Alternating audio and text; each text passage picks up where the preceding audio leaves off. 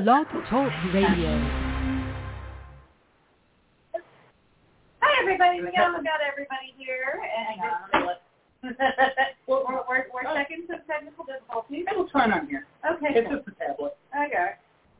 Hi, everybody. What are you doing? Doing cat stuff. Nico is helping. That's Vincent? That's Vincent. Actually, it's a little cheap right now. Ah! Guys, stop it. Stop talking. As you can tell, Lee's here with us. Hello. Lee's intoxicated. Lee started early. In front of a live studio audience. Not starting in front of a live studio audience. Okay. Early. All right. So. Yeah, so for the fair warning, for those of you who have not been with us before, this is in no way, shape, or form professional. This is our fun little side gig that we started when COVID shut down the tours a couple of years ago. And I needed something to do or I was going to go stir crazy. So we had a lot of fun doing this. And basically wanted to have a nice little following starting. And it was enough that we enjoyed it. Other people enjoyed it. And so we kept doing it. So let's manage expectations. Yeah. This is what you are going to get tonight.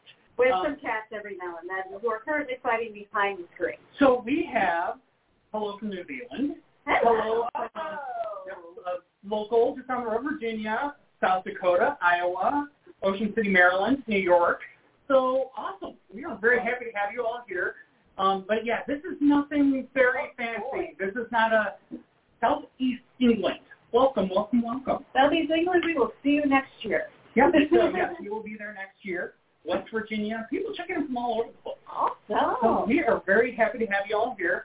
But yeah, this is basically what you have for tonight. We are going to be sharing some spooky stories, kind of sitting here in front of the camera, drinking our beverage of choice. And I'm drinking tea because allergy season has started here in Virginia. Sorry if I sneeze in advance. Yep. I'm drinking tea and whiskey. Yep. But yeah, we definitely encourage you all to go ahead and chime in, and on the chat, I'll be here trying to keep up with you all. I got out here. We also have Lee's on the also side here, so she's also going to help chime in with some comments and stuff. Indiana, Naples, Florida, Montana, Calgary. Ooh, oh my goodness! Lovely. Thank you all for joining.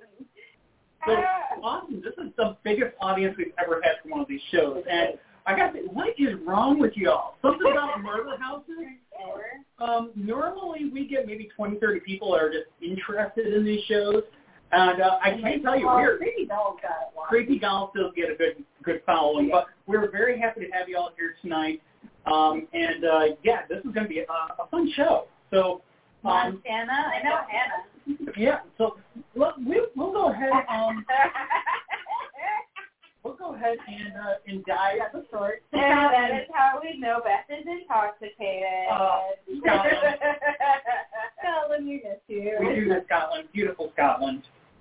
We dream about going back there. But anyway, so what we have for you tonight, again, Murder House Hauntings. Happy to have you all here, and we'll dive right in. Yeah. So now, basically what we have, looking over the course of human history, we have always had a fascination with violence. It's not to say that it's always revered or celebrated, but it's hard to take your eyes and ears away when it's presented to you.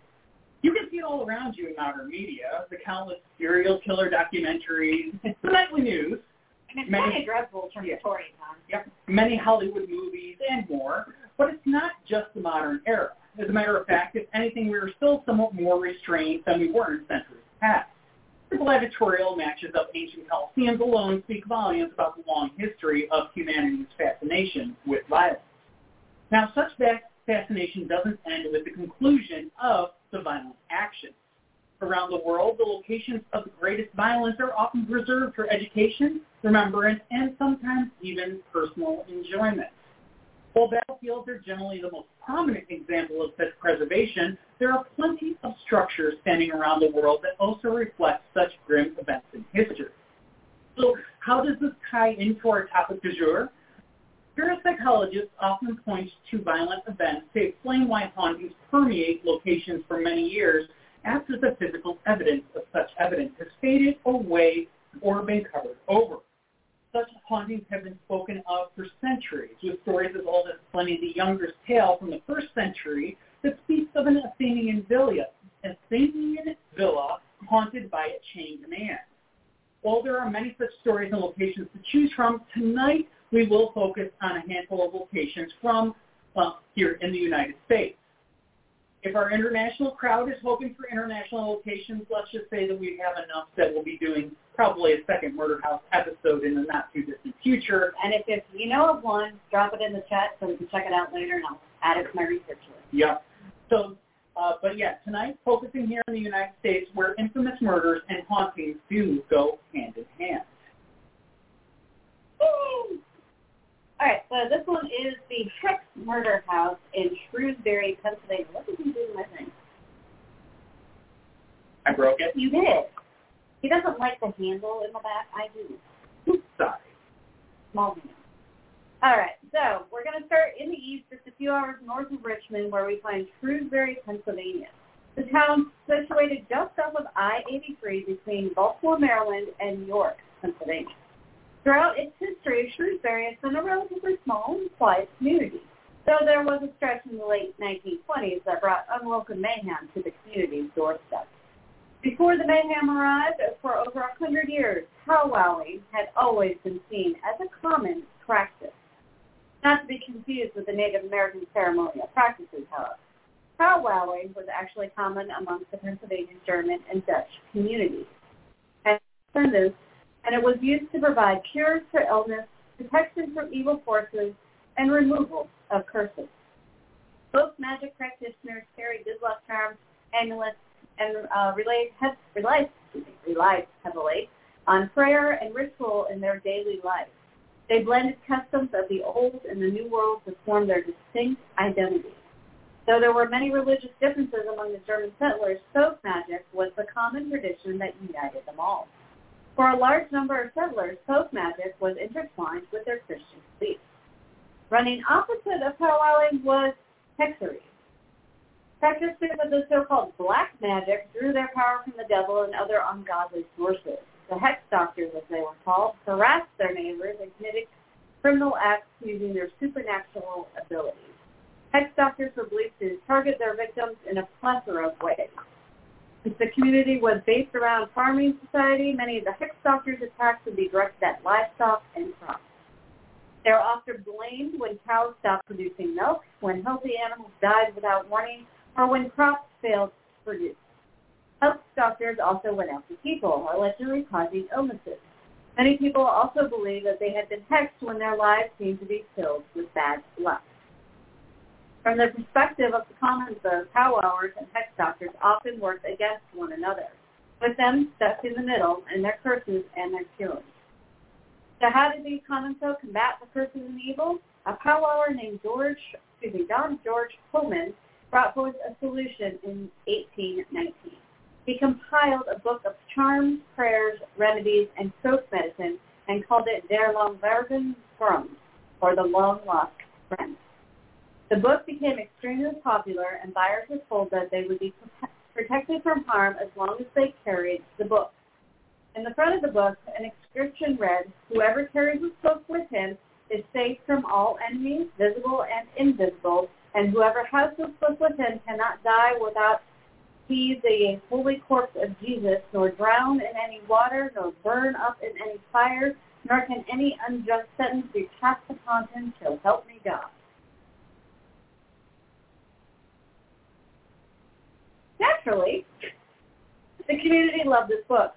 Most towns took extra copies. Of course, an opposing book also came into circulation known as the Sixth and Seventh Books of Moses, which contained instructions on conjuring and controlling demons. Hex doctors all around began to acquire copies of the book, but merely owning it was said to be extremely dangerous and could be even fatal. While this may sound outlandish to many today, it was all too real for the people of southern Pennsylvania just over a century ago. However, things changed dramatically in 1928 when Reinheimer's hex murder. A hex scare gripped the region, turning the authorities and general public against powwowing.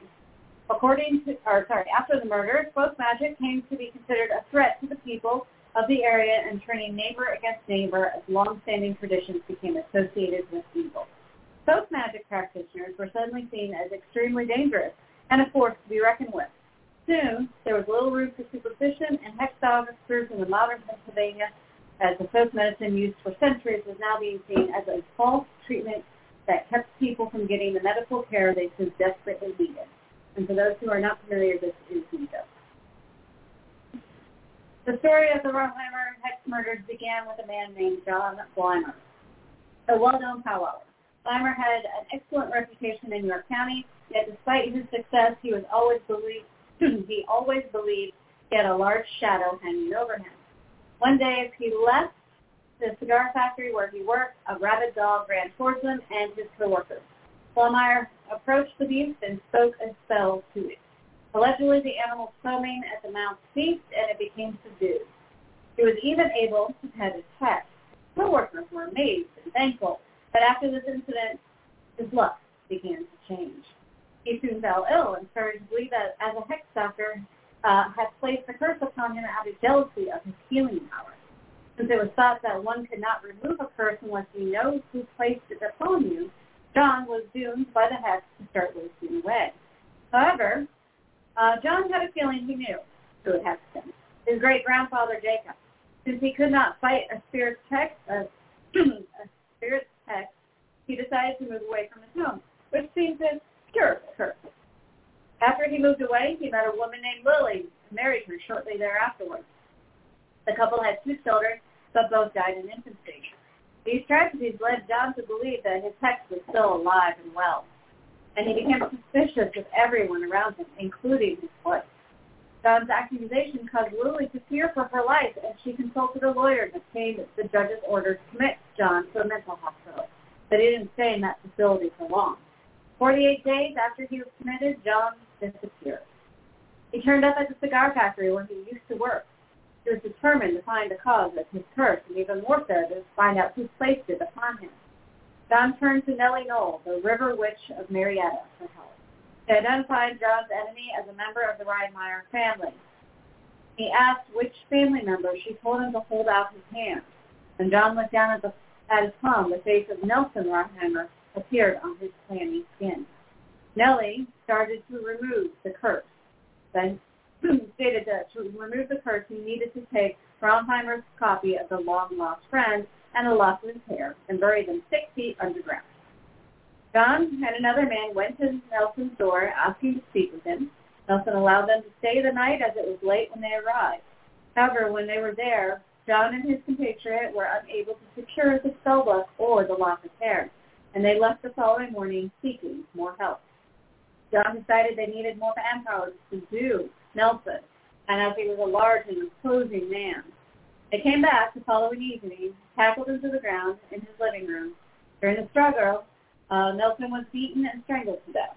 When they realized they had killed the man, they staged the home to look as though it had been robbed. Then they doused the body with kerosene and lit it on fire, hoping the flames would burn down the entire house.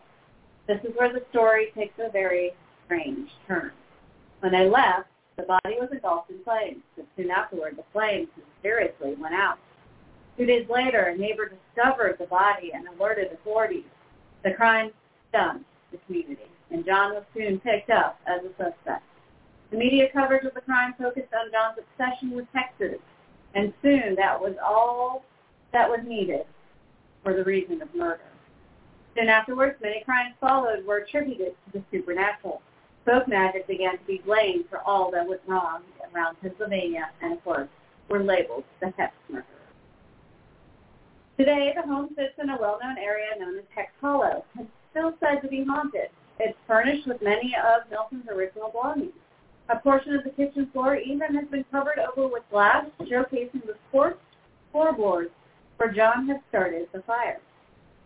Whether it was the malice behind the murder or the sudden and unexpected nature of the attack, or perhaps the magic of the people involved, a lingering spiritual imprint has been left on the home that is now referred to as Hex.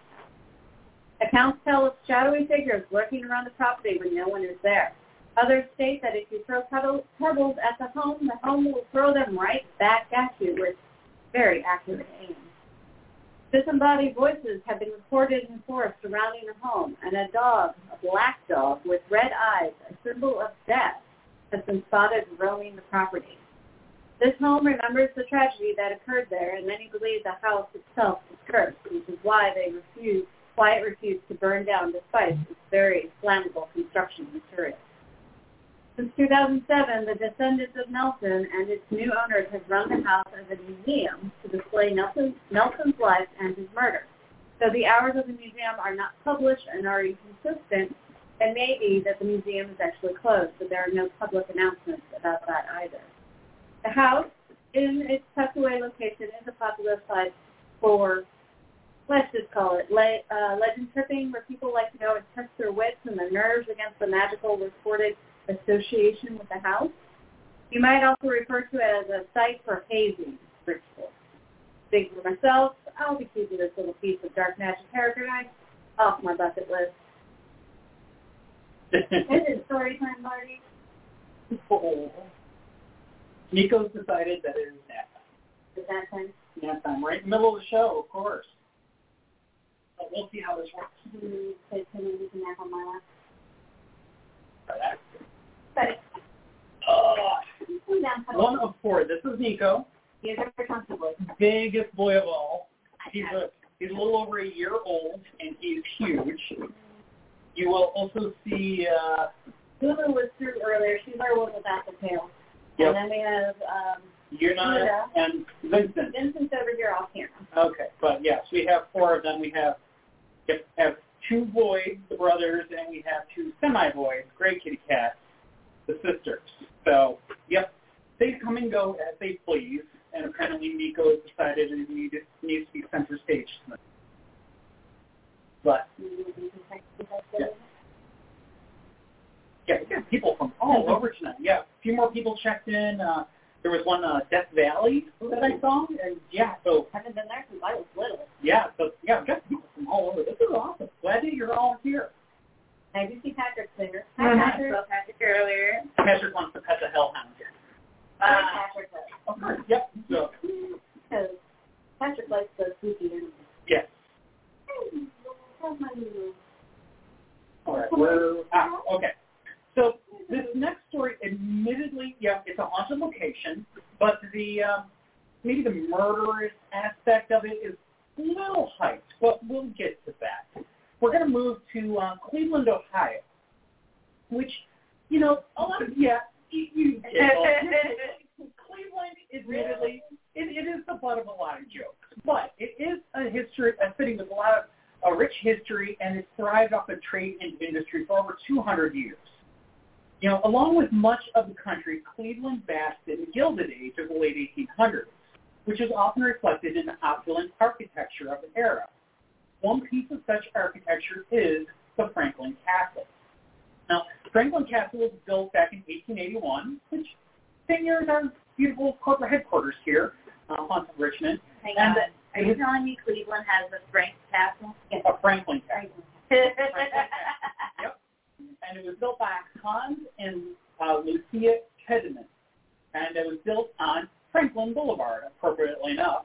Now, Hans was a German immigrant who came to the United States as a younger man with his family back in 1848. By 1855, he was living in Cleveland and managed to quickly establish himself in the grocery business, eventually owning his own business that he in turn sold in 1871 for a tidy profit. He used these proceeds to support his family and built their beautiful home on Franklin Boulevard, and then turned to the banking industry, where he eventually became the president of United Savings and Banking Company, the part of his business life for which he is best remembered in Cleveland. Unfortunately for Hans and Hans's legacy, I might be pronouncing that wrong. Apologies, but there are other more personal rumors that people generally speak of in association with his life, and none of them are as flattering as his business successes. At the beginning of the construction of Franklin Castle, tragedy would come to dominate the life of his headman. On January 15, 1881, their 15-year-old daughter, Emma, succumbs to diabetes. Not long after, Hans' mother, Rebecca, passed away. Over the next 3 years, the Tedemans would lose 3 more children, casting a dark pall over the family and powering the rumor mill of Cleveland society. In an attempt to distract his wife from their personal horrors, Hans turns to home improvements, adding a ballroom on the 4th floor of the house and turrets and gargoyles to the home's facade.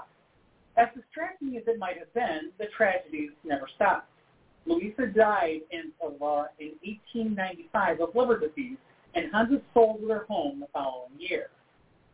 For the next 13 years, Hans tried to carry on. He remarried, but the marriage failed only a year later. He lived long enough to see the final 2 of his 6 children with Louisa die within months of one another in 1906. Hans himself succumbed to a stroke in 1908. With the entire Tedeman family dead, the reins came off the rumor mill, and society buzzed with stories of crimes that were supposedly committed by Hans.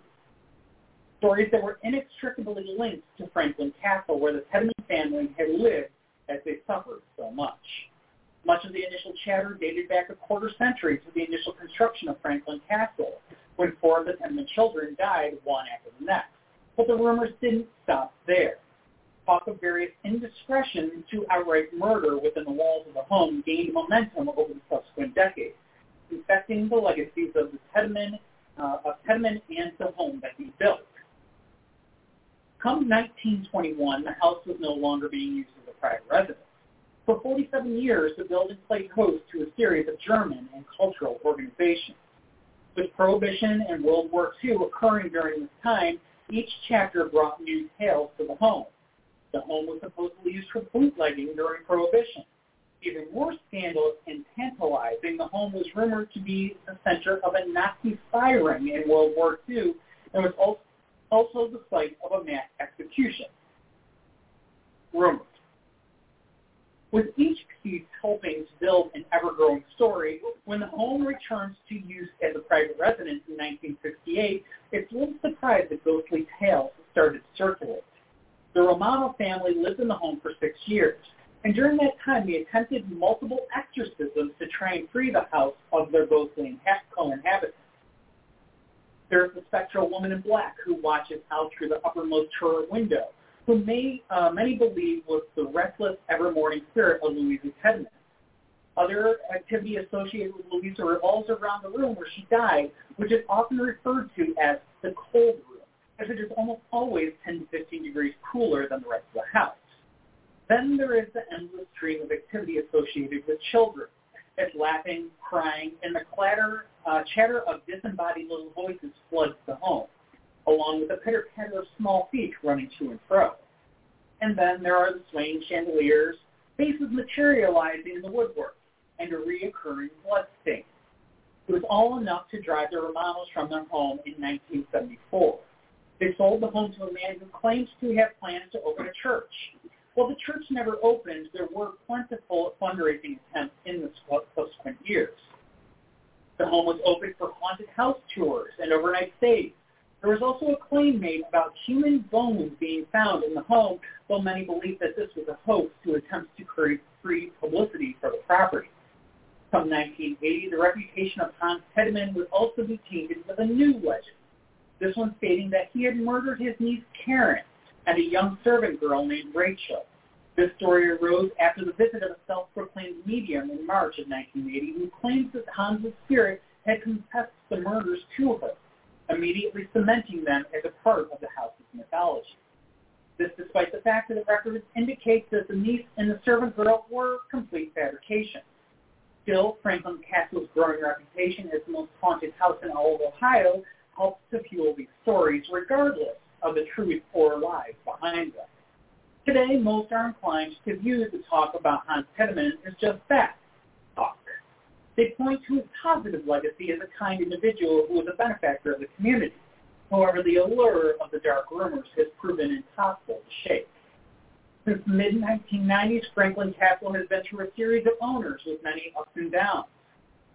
There have been a couple of fires, extensive renovations, plans to turn it into a social club, plans to turn it into a museum, and plans to turn it into a home again. No matter the plan, each possible use has had to contend with the building's long, complicated, and haunted history.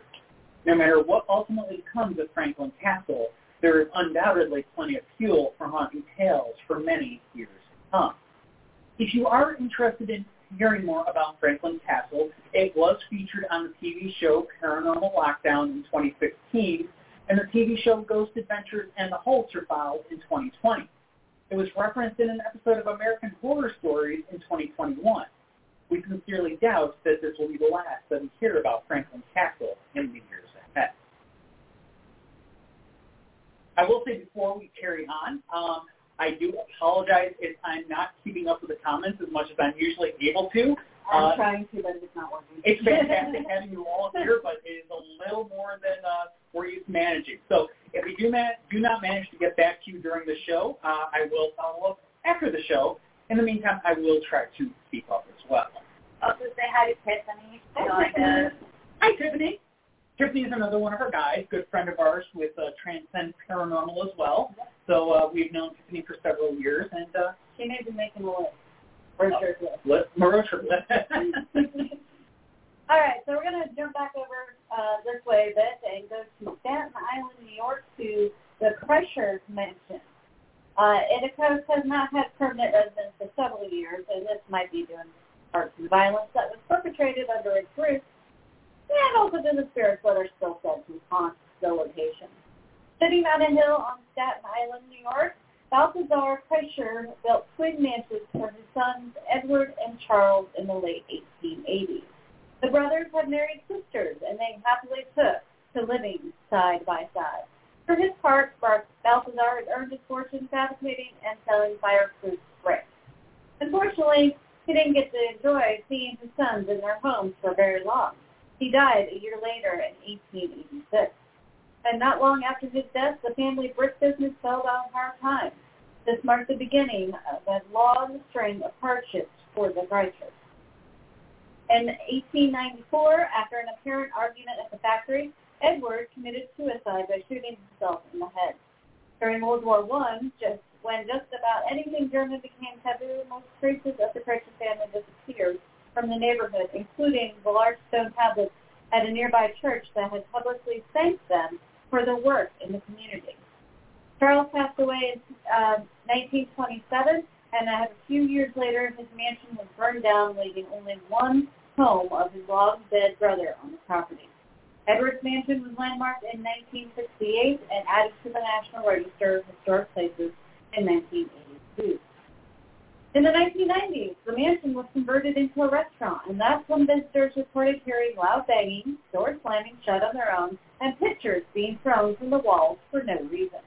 Inexplicable cold spots and icy drafts were felt throughout. At this point, you might be asking, I thought this was about a haunted murder house. Where's the murder? Well, we're getting there. At that point in the building's history, many attributed the hauntings to Edward and his wife Rita, who could not peacefully rest after he had taken his life in such a sudden and violent manner. The restaurant did fail. The mansion eventually fell into disrepair until it was purchased in 1999 and restored by Ohio developer Isaac Youngison. Youngison had bought the 5-acre estate with the vision of creating the Kreischerville, a 55-plus community that gave a nod to the area's founding family. Fortunately, and even for him, and even more so for a man named Robert McLeavely, the reputation of the Kreischer Mansion was about to get much, much worse. As of 2005, the mansion had a caretaker named Joseph Young, a man who would make the deal with the wrong people and use his position for nefarious purposes. Young was reportedly paid $8,000 by a member of the Bonario crime family, and he needed to take care of a problem for them. Young lured the problem, Mr. Robert McLeavely, to the Kreischer mansion and attempted to dispose of the man by strangling him. Well, Robert managed to break free, but Young chased him down, tackled him, stabbed him repeatedly until there was no fight left. Robert. For good measure, Young then dragged Robert to a nearby pond and held him underwater until the man was undeniably dead. Young and 3 other mobsters then used hacksaws to chop up the body and then burn those pieces in the mansion's permit. It took an entire year before the FBI was finally able to fully investigate the murder. By that time, the furnace in the basement had been removed from the building. However, enough evidence was recovered to sentence Joseph Young to life in prison in 2008. As for the vision of the senior living community, well, he succeeded in restoring the mansion itself, but delays in obtaining permits coupled with an unstable market led him to make the difficult decision to abandon the project. In the years since, the home has been maintained and used for a variety of purposes, but none of them permanent. The home has been used as a recording studio. Several videos have been filmed in the mansion, with shows such as The Boardwalk Empire and Gotham having been filmed there. Producers have reported that some of the recordings made at the house mysteriously were erased after they were made. The home has also hosted summer concerts, when perhaps most appropriately, it has served as a haunted house attraction during the Halloween season. Through it all, the reports of paranormal activity have continued to run rampant, with the spirits of Edward and Frida taking their leading roles at the mansion and on the surrounding property for many years. In addition to the tragic couple, there has been a younger boy or boys seen running about in period clothing. This may be the spirit of one of the Fletcher children that did not make it to adulthood. Charles and Edward were not the only sons of Balthazar, and they also had a brother Henry who passed away at the age of 6. There are also 2 other half-siblings from the second marriage who died in their early youth. Could these be any of the children who still think the mansion and the surrounding property is their home to this day? Along with the hauntings come the rumors that may or may not be credible. Some claim there is the spirit of a murdered German cook lingering in the kitchen, banging pots and pans about. There are also those who claim to have heard screaming children in locked closets. How much of this is actual paranormal activity versus a dramatization for the haunted house attraction? Well, that's up for debate. As for Robert, his ghost is yet to be spotted on the property, but his gruesome demise undoubtedly locks down the mansion's reputation as one of Staten Island's most haunted houses.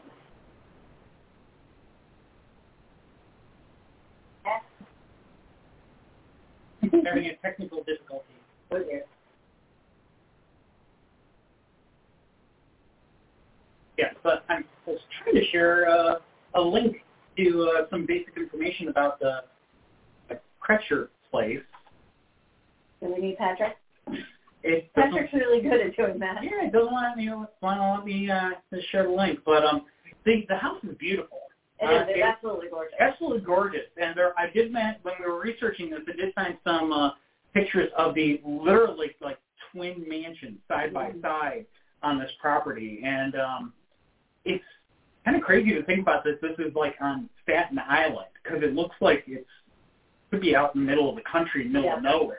But think about also when they were building it too. Yeah. Yeah. But I mean, we have twin houses right down the street from us, so. We do. But yeah, I mean, this is. But they're not murder houses. They're not murder houses. But yeah, it's interesting. And it was another pair of brothers that married sisters. This is true. Yeah, it always seems to be brothers that married sisters. I mean, look at the Macy brothers. Married sisters, and they had twin houses up in the island. Yep. We've been asked about the nature of our company. So what do we do? Our bread and butter is ghost tours here in Richmond, Virginia. Yes. So, what we do day in and day out is pretty much focus on the haunted history of Richmond. That's what we do to make a living. And it is my full-time job. I retired from teaching to do this full-time. The company's been around since 2005 and have 4 continual walking tours plus a couple of special events, and we're actually looking at adding a 5th tour after October. Yep. So that is the bread and butter, and as you said, when COVID hit, I had to stop working because the tours are not allowed to operate. And I still need to go do a Facebook Live show and start researching and putting my English degree to work. And so I dove down the rabbit holes of research, and this is what came out. Yeah. Our first show was Haunted Ireland back there in 2020, and we did the shows weekly at first. And then once we were able to start doing tours again a few months later, we went to every other week and found that we really enjoyed doing this type of stuff, and so we kept doing it. Yeah. And here we are allows tonight. me to dive into a lot of history on haunted locations that's not here in Virginia. So Yeah, because, I mean, we love our haunted history here in Richmond and in Virginia at large. But let's just say that this has been absolutely fascinating for us as well. It definitely has created a big bucket list of things we want to go see. We love spooky stuff near and far. And prime example, I guess, about a month and a half ago, we did an episode, Haunted Alaska. Yeah. And then 2 weeks later, we were in Alaska, and we went to see several of the locations that we talked about on the show. And Snap pictures, because that's what we do. And it was awesome. And thank you, Patrick. Patrick managed to share the link to the house. I don't know why Facebook won't let me do that.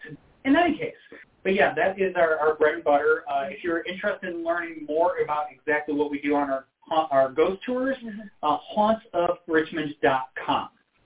So that'll bring up our website. You can see all our various offerings that we have there, and of course, we also have the Facebook page, but you knew that because you're here tonight. Yeah. So not actually in the gear, because I always try to wear something that's appropriate to what we're doing tonight. Well, I have on the leggies that say "Coffee because murder's wrong." Yep, I got my cat with a cat, murder cat. I'm wearing a Michael Myers costume. Hey, that's cool. You guys don't know. I could be lying. And I do have a Stranger Things shirt on because, the Krill family house is definitely a murder house. We are going to go. We're not done yet. Not done yet. We got a couple more murder houses for you. So. And thank you, Patrick. Yes. And thank you so much. So we are going to go to a location, a state, that we have actually rarely touched on before, if at all. I'm not sure. Have we ever gone to Idaho before? No, but I have a full research folder. I have a whole disc about it. Yeah. Oh, yes. Yeah.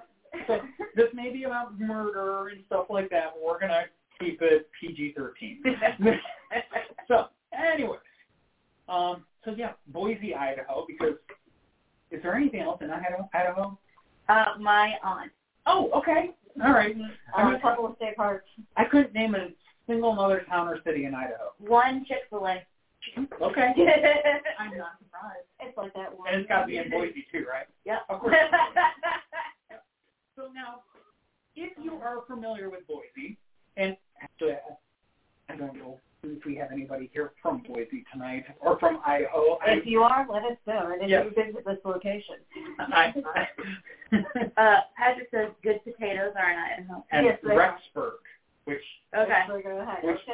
doesn't mean anything to me, but I'll take your word for it. I can look it up on the map. Now, if you're familiar with Boise, you may have heard of the Murder House at the corner of Linden and Leadville. The house, a large craftsman-style built in 1910, has been the subject of many grandiose urban legends. Rumors range from a crazed murderer who killed and dismembered numerous people in the house to stories of blood dripping from the basement walls, to the ghostly apparition of a woman in 19th century clothes staring out the front window at night. Well, many of the rumors are total fiction. We'll get that out of the way now. Total fiction. There is some truth to the crazed murderer story. A tale so grotesque that it certainly played a role in helping to spin off more outrageous and horrifying stories that stretch credibility. That said, the truth of what happened at 805 Linden Street is probably one of Boise's most grotesque murder cases.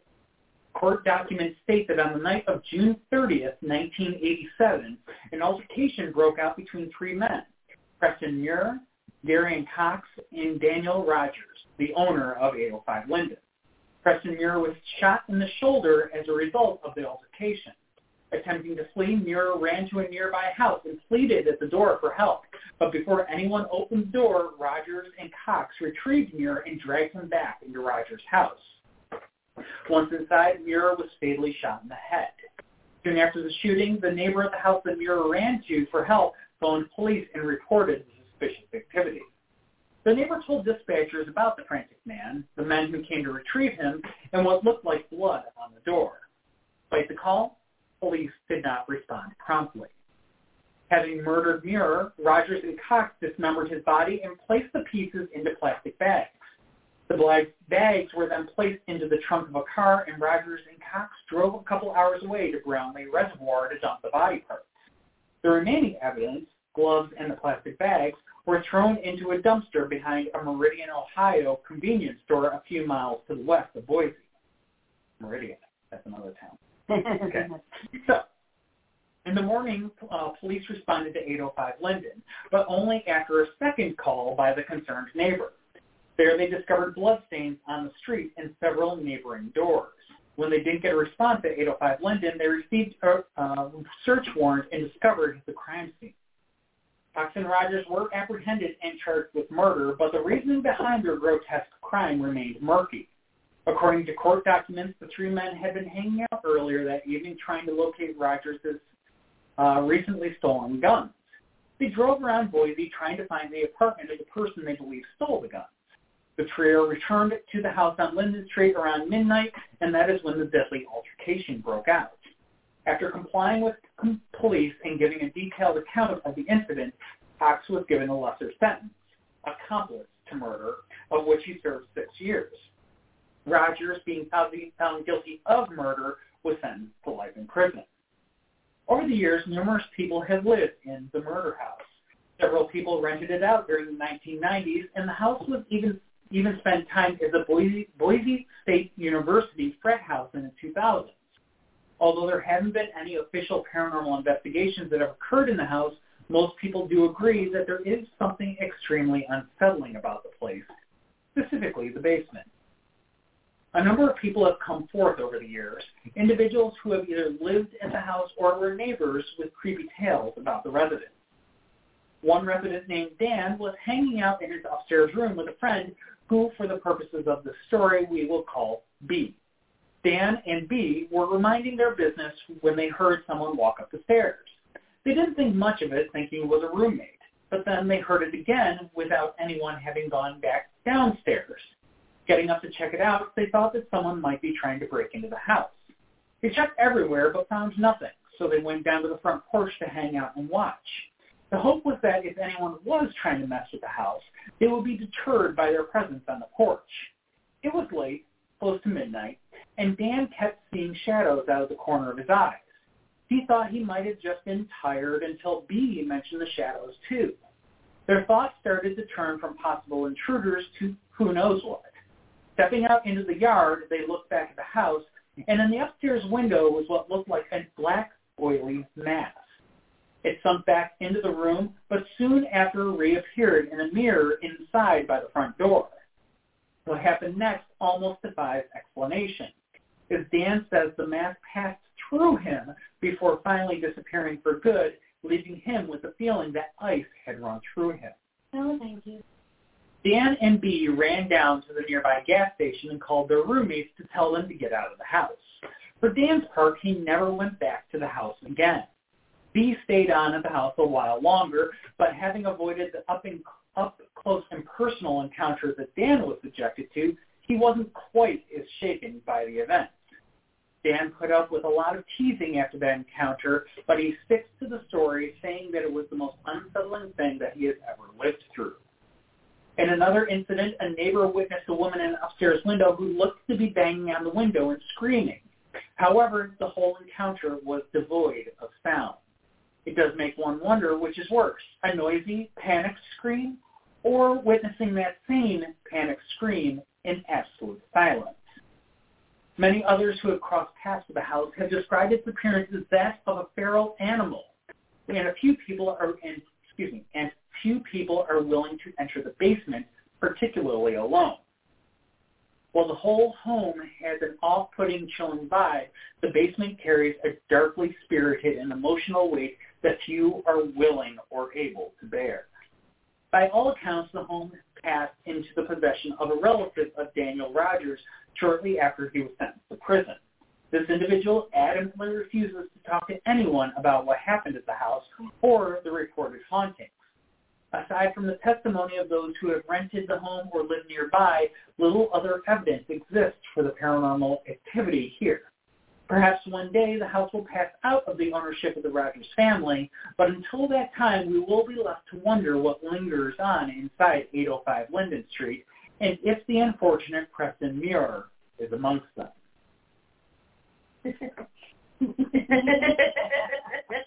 Huh? That's her comment.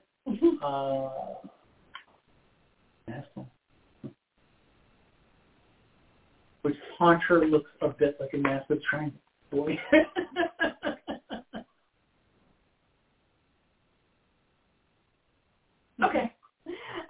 we are good to carry on. I think this is our last one. Last one for the evening.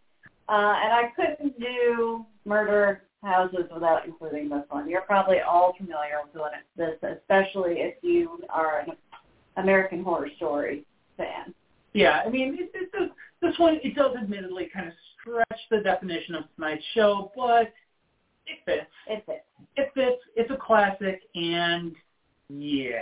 We have, somehow, miraculously, we have not talked about it before. No. So we will bring it up now.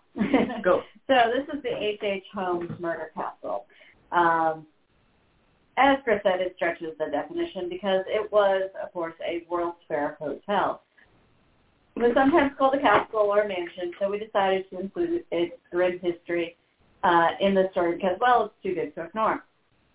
Chances are you have heard of this place as it is the most infamous buildings in American history. It was a large house in Chicago in the late 1800s, and it was built and owned by Mr. H.H. Holmes.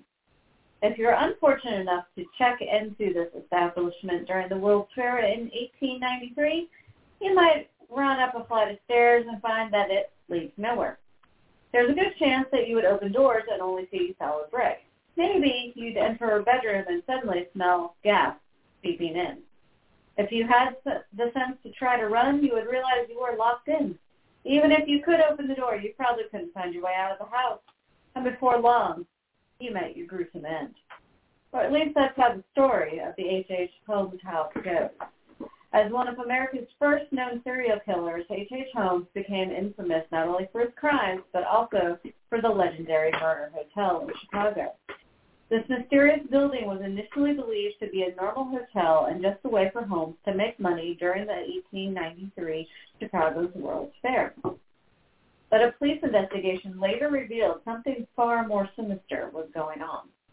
While it remains unknown how many people Holmes murdered in his house of horrors, he once boasted of killing 27 people. However, some estimates claim the actual number may have been as low as 9 or as high as 200.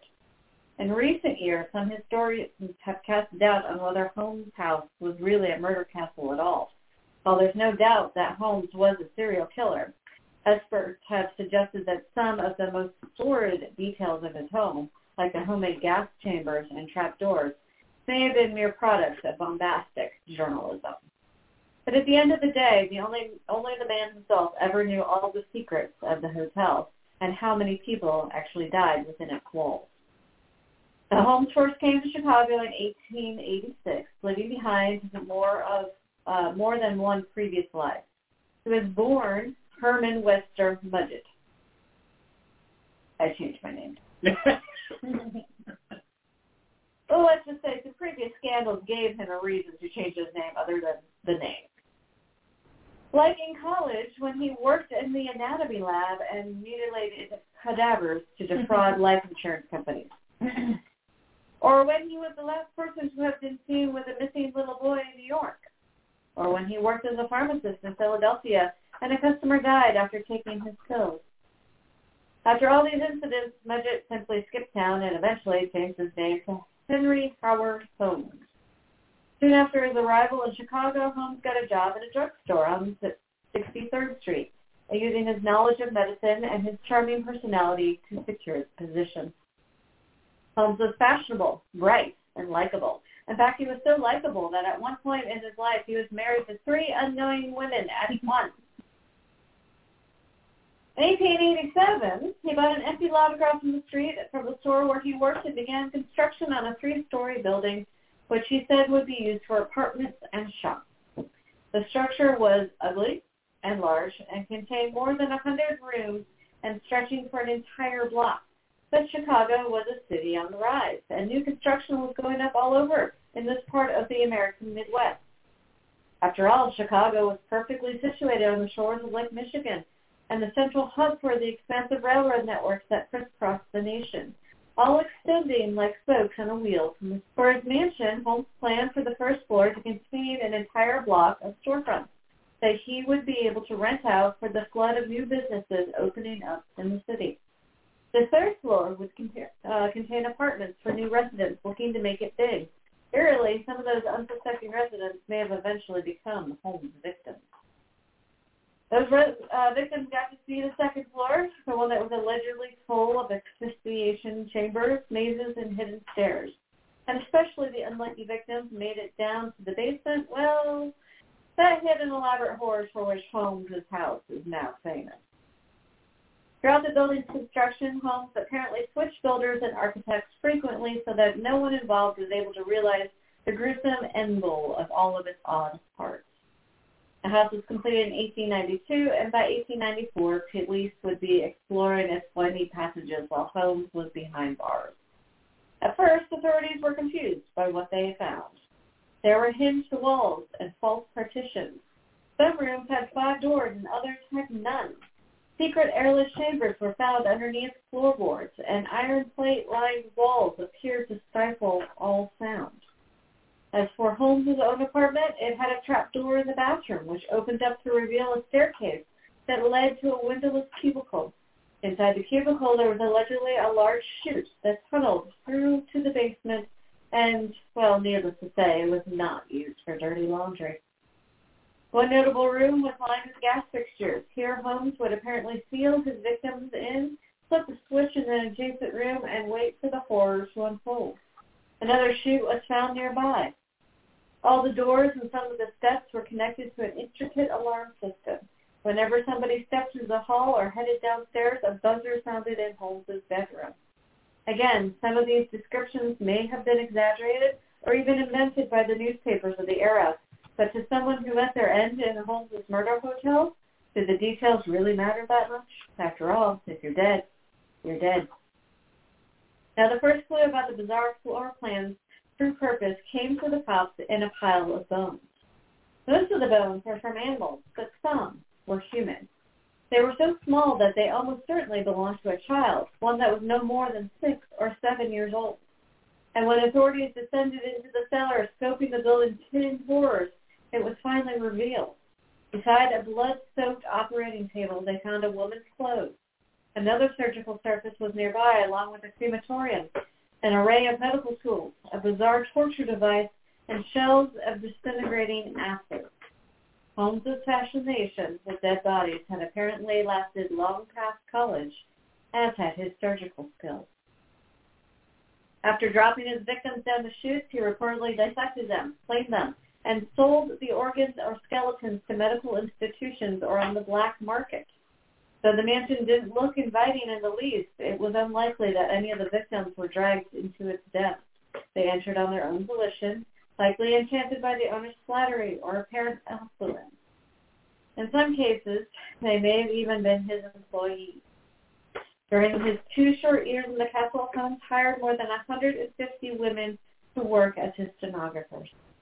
A few of them were known to be his mistresses as well. Holmes sometimes photographed his favorites. They were young, beautiful, and trusting of this gentleman in the big and unfamiliar city. As a city on the rise that was well connected thanks to the railway hub, Chicago undoubtedly had a fresh flow of people coming in and out of Holmes' mansion. But despite the well-connected women who went missing under his employment, suspicions of murder weren't what Holmes in. People come and go all the time in the big city without notice. And before the age of advanced technology, it's especially hard to trace them. So the disappearance of the young women working under Holmes could have always been excused as them simply moving on or heading back home. Ultimately, theft, poorly planned financial schemes were what to the arrest of Holmes in Boston on November 17th of 1894. After decades of criminal activity, Holmes was behind bars. And it was only after he was jailed that the enormity of his crimes became known. He was linked to 1 murder. That number quickly grew to 9. Holmes would go on to give several confessions, each of them with conflicting accounts and numbers. None of them could be confirmed beyond doubt, as Holmes had so effectively disposed of the bodies in vats of acid or his human-sized stove. Regardless, Holmes spent the rest of his life behind bars, passing away just a couple of years later. As for those investigating what happened at his murder mansion, strange fates befell many of the people connected to the case of the Holmes Hotel. The man who had initially tipped off the police to his illegal dealings was shot by a Chicago police officer. The warden at the prison where Holmes had been held killed himself. The office of the district attorney who had argued the famous case caught on fire. And Patrick Quinlan, the former caretaker of the castle, who after Holmes knew the most about the haunted building, died by suicide in 1914. He left a one-sentence note: "I could not sleep." Many believe that he had aided Holmes in his evil enterprises at the murder castle, and those close to Quinlan told reporters that the death had been long in coming. For years they had said Quinlan had been haunted by his past life of Holmes, plagued with insomnia, driven to the last edge, and then finally over.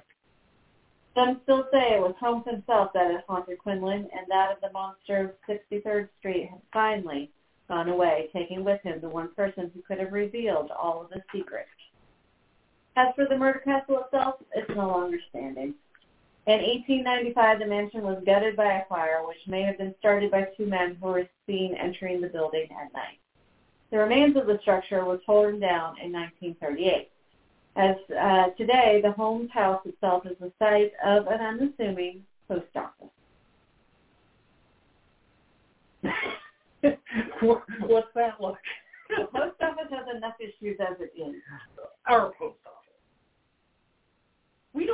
Most places don't have the issues that we have here. That's another horror story in and of itself, which we won't. I digress. Anyway, the post office is a modest, somewhat institutional yellow brick building, one of many built during the New Deal era under FDR. The Chicago Transit Authority Green Line runs on an elevated trestle just beyond the post office, while a weathered concrete freight train embankment runs along to the east. The post office does not stand perfectly on the footprint of the murder mansion. That would have encompassed the entire eastern part of the post office's footprint, and, of course, the grassy knoll that separates the post office from the freight train. It seems that the site of the murder mansion may have clung on to some of the horrific and negative energy associated with the building. Postal employees who were interviewed for a ghost story special associated with the mansion attested to the strange going-ons in the building, especially the basement. Now, some people believe that it actually shares a foundational wall with the original mansion, which stood on the corner next to the current post office's structure. Many employees refuse to enter the basement at all. Only limited parts of it are used for any sort of storage. They frequently barricade the doors that lead to the older sections of the basement that share the walls and the rooms with the demolished mansion. One employee who did enter the basement for something or other shared a chilling story of hearing the sound of the basement and poking her head around a corner to see if her colleague was there. She called out, but heard no response and saw nothing down the hall but a row of chairs lined against the wall.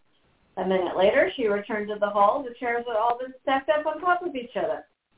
Other employees have seen that the apparitions of a young woman in the building or on the grassy property where the mansion once stood, and the sound of a woman singing or humming is also heard in various parts of the current building.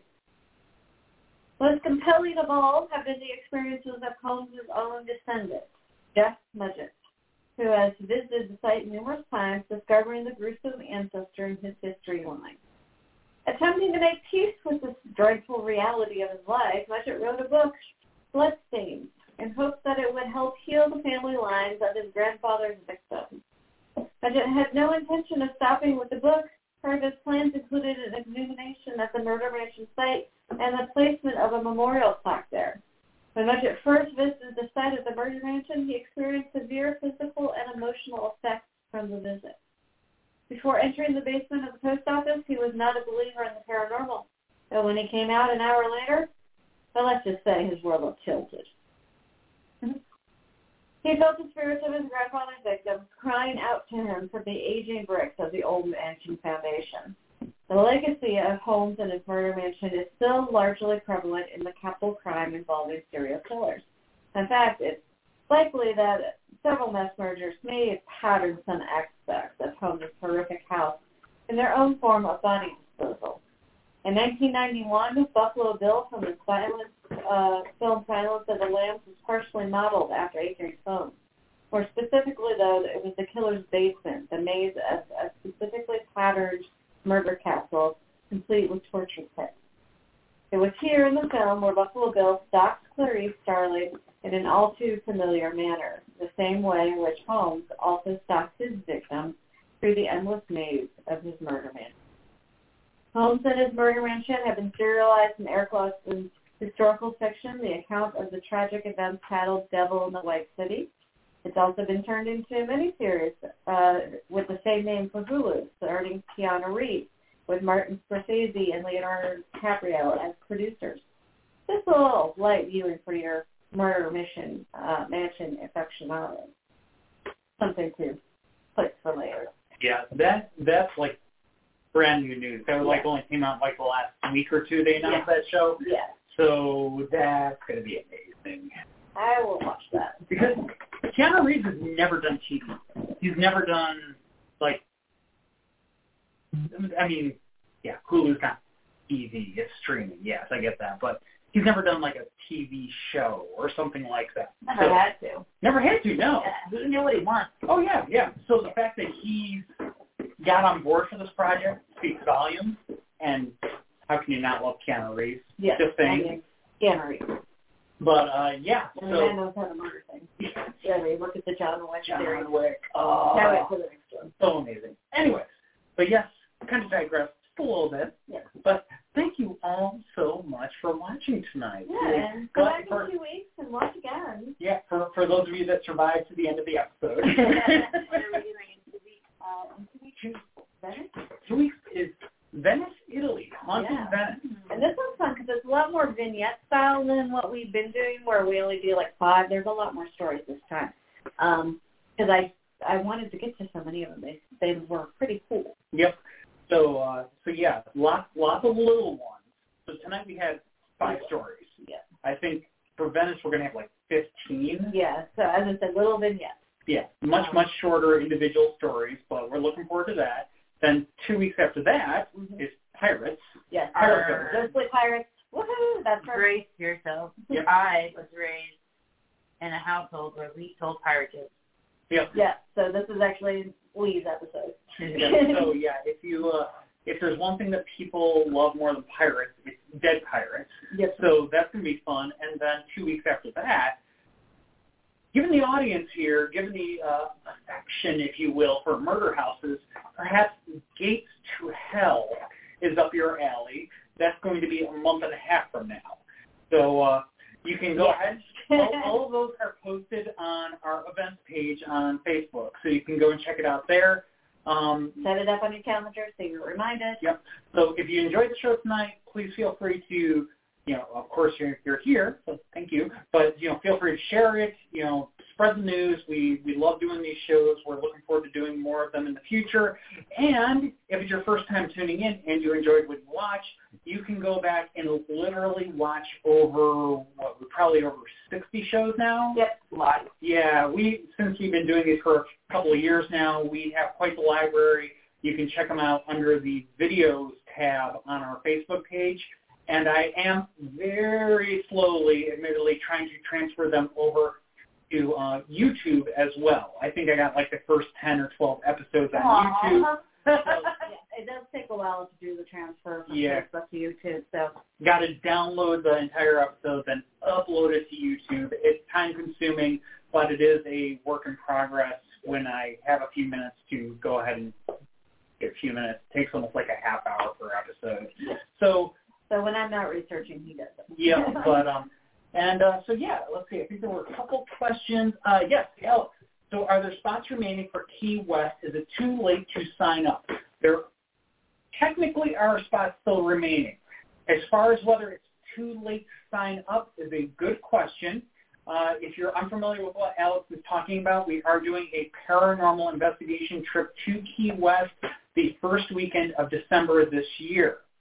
Unfortunately, come the end of July, just like a couple weeks ago, we did have to release our block of hotel rooms.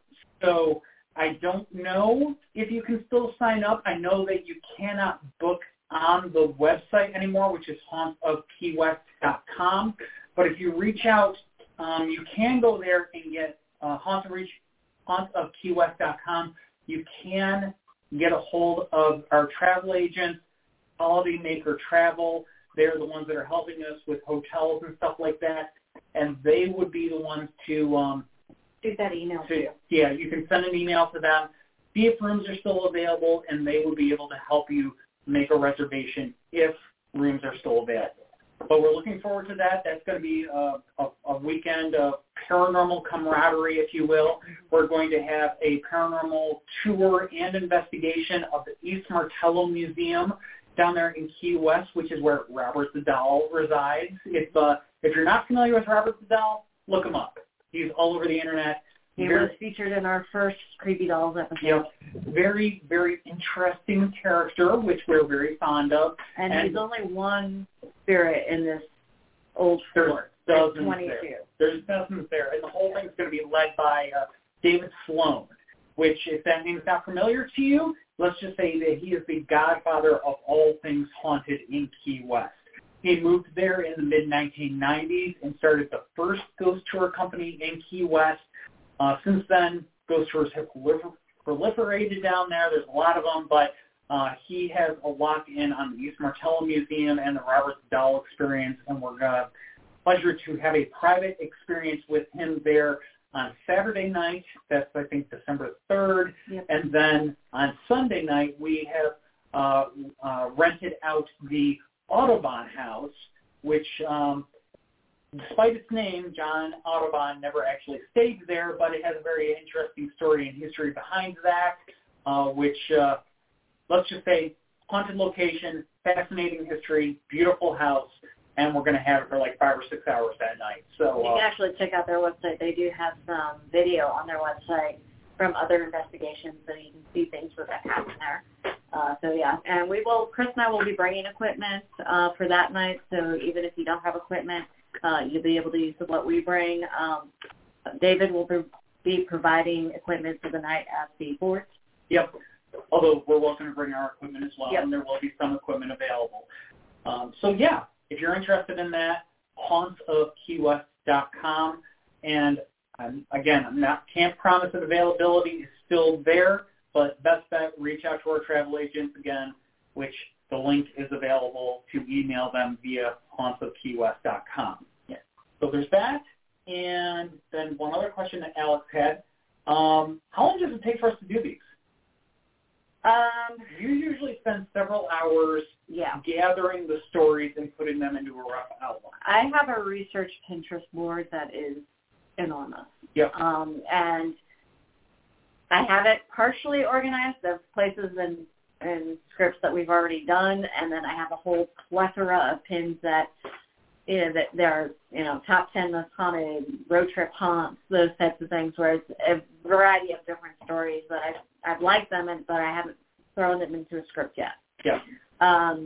So I will probably spend 3 to 4 days on one script, just doing the research and going down that rabbit hole and getting the first edit done, and then Chris comes back a day or two later, or added another day or two, depending on his work day, and edits everything. All told, you spend probably anywhere 4 to 8 hours putting the initial script together, and I probably spend anywhere between 5 and 10 hours editing the script for length, content, and stuff like that. So I follow a bunch of haunted pages, and they'll post various stories. I'm like, oh, pin that for later. Yeah. So each episode, I would say, collectively takes us anywhere between 10 and 20 hours to put together. Yeah. And but we love doing it. We do. And I mean, like with our Creepy Dolls, that's going to be coming up again as well. Part 3 is coming. Yep. But yeah, some of the scripts, admittedly, it's like shooting fish in a barrel. They're really easy. The information's readily available. It doesn't take long for us to put it together and edit it. Other ones we dive a little deeper for. And it usually winds up coming down to the fact that we come up with the idea for the show. The Hellgates is a great example and of that then, one. come up with the idea. Then we start researching it, and sometimes it it was an Irish story that inspired Hellgate, wasn't it? It's the Hellfire Club. Yeah, the Hellfire Club. Yeah, because, I mean, the real-life Hellfire Club. Now, which was recently brought to mind because of the Hellfire Club in Stranger Things. Hey, man. Yeah. But Whatever yeah, brings education. that's what originally started with that one, and then I started diving into a whole bunch of other portals and, I got you. So that one, You already have. yeah, and that is going to be international. Yes, so, that one is international. It's got to be. And that one will be in October. No, that's the end of September. Oh, that's right. Creepy Dolls is October. We got Creepy Dolls Volume 3 Yep. is going to be mid-October. So whereas we normally do these shows every 2 weeks, October we only do it once because it's October. October we are Planned. crazy busy. So yes, we'll be just doing one, which normally just means that I think we'll probably do it 2 weeks after Hellgate, but then it's it'll the be middle like, of October. It's Sunday that's in the middle of October. no worries. I think it's the 17th. I think that's the right date. But that's when Creepy Dolls will be. And then once we get back in November and things have calmed down, we'll start doing the bi-week, or the 2 weeks. Yeah. So, and Alex does say, thank you for doing this, and I'm glad that so much work goes into them. We're happy to do it. But it's not just like a one and done. For a lot of the stuff that we do share, it winds up being like sometimes going on our bucket list of places to visit. Yep.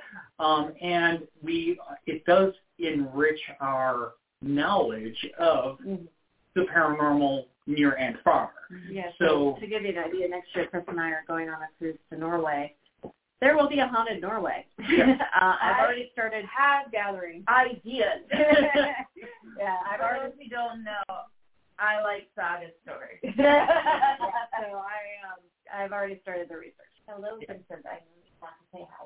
But it gives us stuff to talk about, and I can't tell you how often we've been giving our ghost tours here in Richmond, and somebody will ask us about something, another place, and we're like, place. we can tell you about this. Yep. And so we will. A story that Richmond just doesn't survive. We don't have a lot of malicious spirits. No. About malicious spirits. We're going on 5 full-fledged walking tours here in Richmond, and there's like 2 locations, stories that have malicious ghosts. Yeah.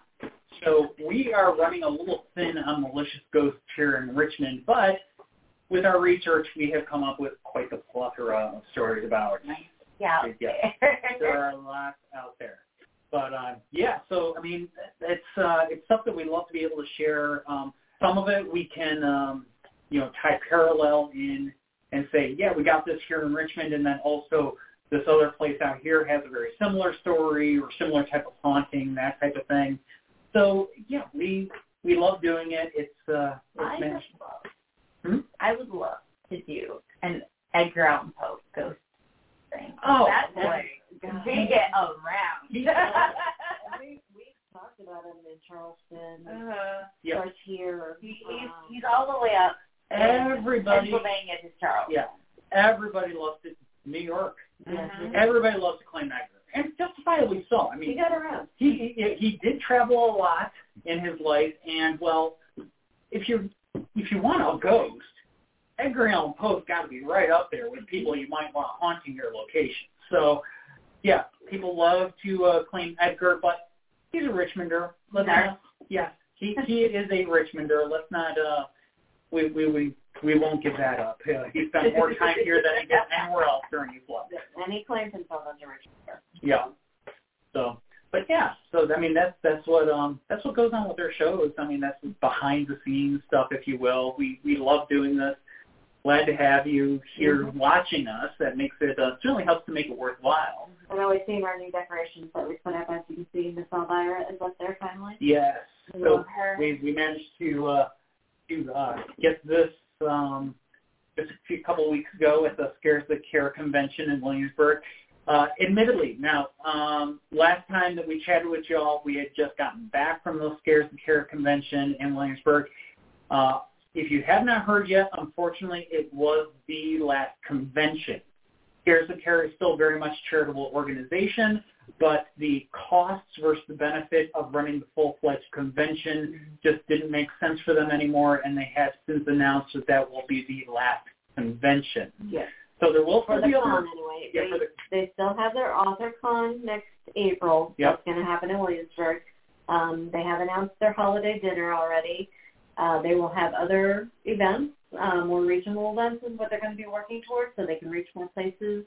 And we are actually going to start working with them on a regional event here in Richmond. Yep. So that is in the preliminary stages. Once we get more things settled, we will announce more with that, but we are working on it. When we say preliminary, we're literally preliminary. We're talking probably going to be 3+ years. Because it'll take a little bit of time, permitting and all that, to get this event going in Richmond. Yeah, so don't hold your breath. it started in the works, and we'll announce when we have definite. Yeah. What else? Oh, they're going to be at MonsterCon in Charlotte. That was Gettysburg. No, that's Creature Feature, yeah. which is that's in just a couple weeks, right? Yeah. So Gettysburg Creature Feature Weekend, they will have a presence there, so you can go visit them there. They will still be going to conventions. They're doing silent auctions at conventions. But they're not having their own. They will not be running their own anymore. Yeah. But yeah. So, but amazing charitable organization. We're going to still continue to be proud supporters of them. Just no more charity weekend. Yeah. We will do our tour for them in October. Yes, that's right. On the 22nd? Yeah, Saturday, October 22nd. It's going to be kind of more or less our run-of-the-mill Churchill Chillers tour, but anybody who comes out for that, your full ticket purchase will be going to Scares That Care. So we hope that a lot of people come out for that. We have enough, we're planning on having enough capacity to actually run 2 full Churchill Chillers tours that evening. And if they both sell out, it should be a very nice payday for Scares That Care. And so we're hoping that that'll be a thing. But you can go and you can see it on our website, on our calendar. There is specifically a note on the Churchill Chillers tour for October 22nd that it is the Scares That Care benefit tour. So you can go check that out. All right. So with that, thank you again for everybody who came tonight. I hope you joined us. Yes, you may. Hey, guys. Don't forget. Show your face. No. Again, leave another one of our guys over here. What's up, guys? So VA Comic-Con this weekend at the Richmond Raceway. James Q. Horick, for those of you who are comic fans, he is a big contributor to the Evil Dead comic book. He's going to be there signing things, and he's going to be pretty cool. We also have a lot of really great cosplayers coming as well, so definitely check us out. Yeah, Lee will be in cosplay. I will be at the Ash from Evil Dead, because, James is going to be there. We have seen some bits and pieces from this cosplay. I was working on it while I was here. It's going to be amazing. So, yes, we're really kind of rambling now. Yeah. But I will say one final thing before we do depart. If you think of any questions or have any comments or anything like that you want to add in after the fact, if you think 10 minutes down the road or even tomorrow that, I wish I'd asked that on the live stream last night, go ahead and message us on Facebook. You can just drop us a message. Happy to chat with you at any time.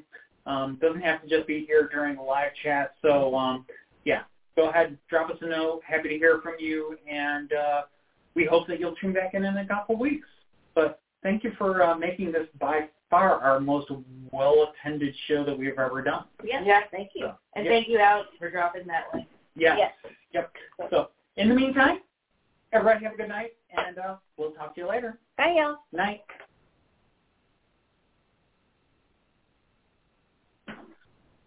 With the Lucky Land Slots, you can get lucky just about anywhere. This is your captain speaking. We've got clear runway and the weather's fine, but we're just going to circle up here a while and get lucky. No, nothing like that. It's just these cash prizes add up quick. So I suggest you sit back, keep your tray table upright, and start getting lucky. Play for free at LuckyLandSlots.com. Are you feeling lucky? No purchase necessary. Void where prohibited by law. 18+ terms and conditions apply. See website for details.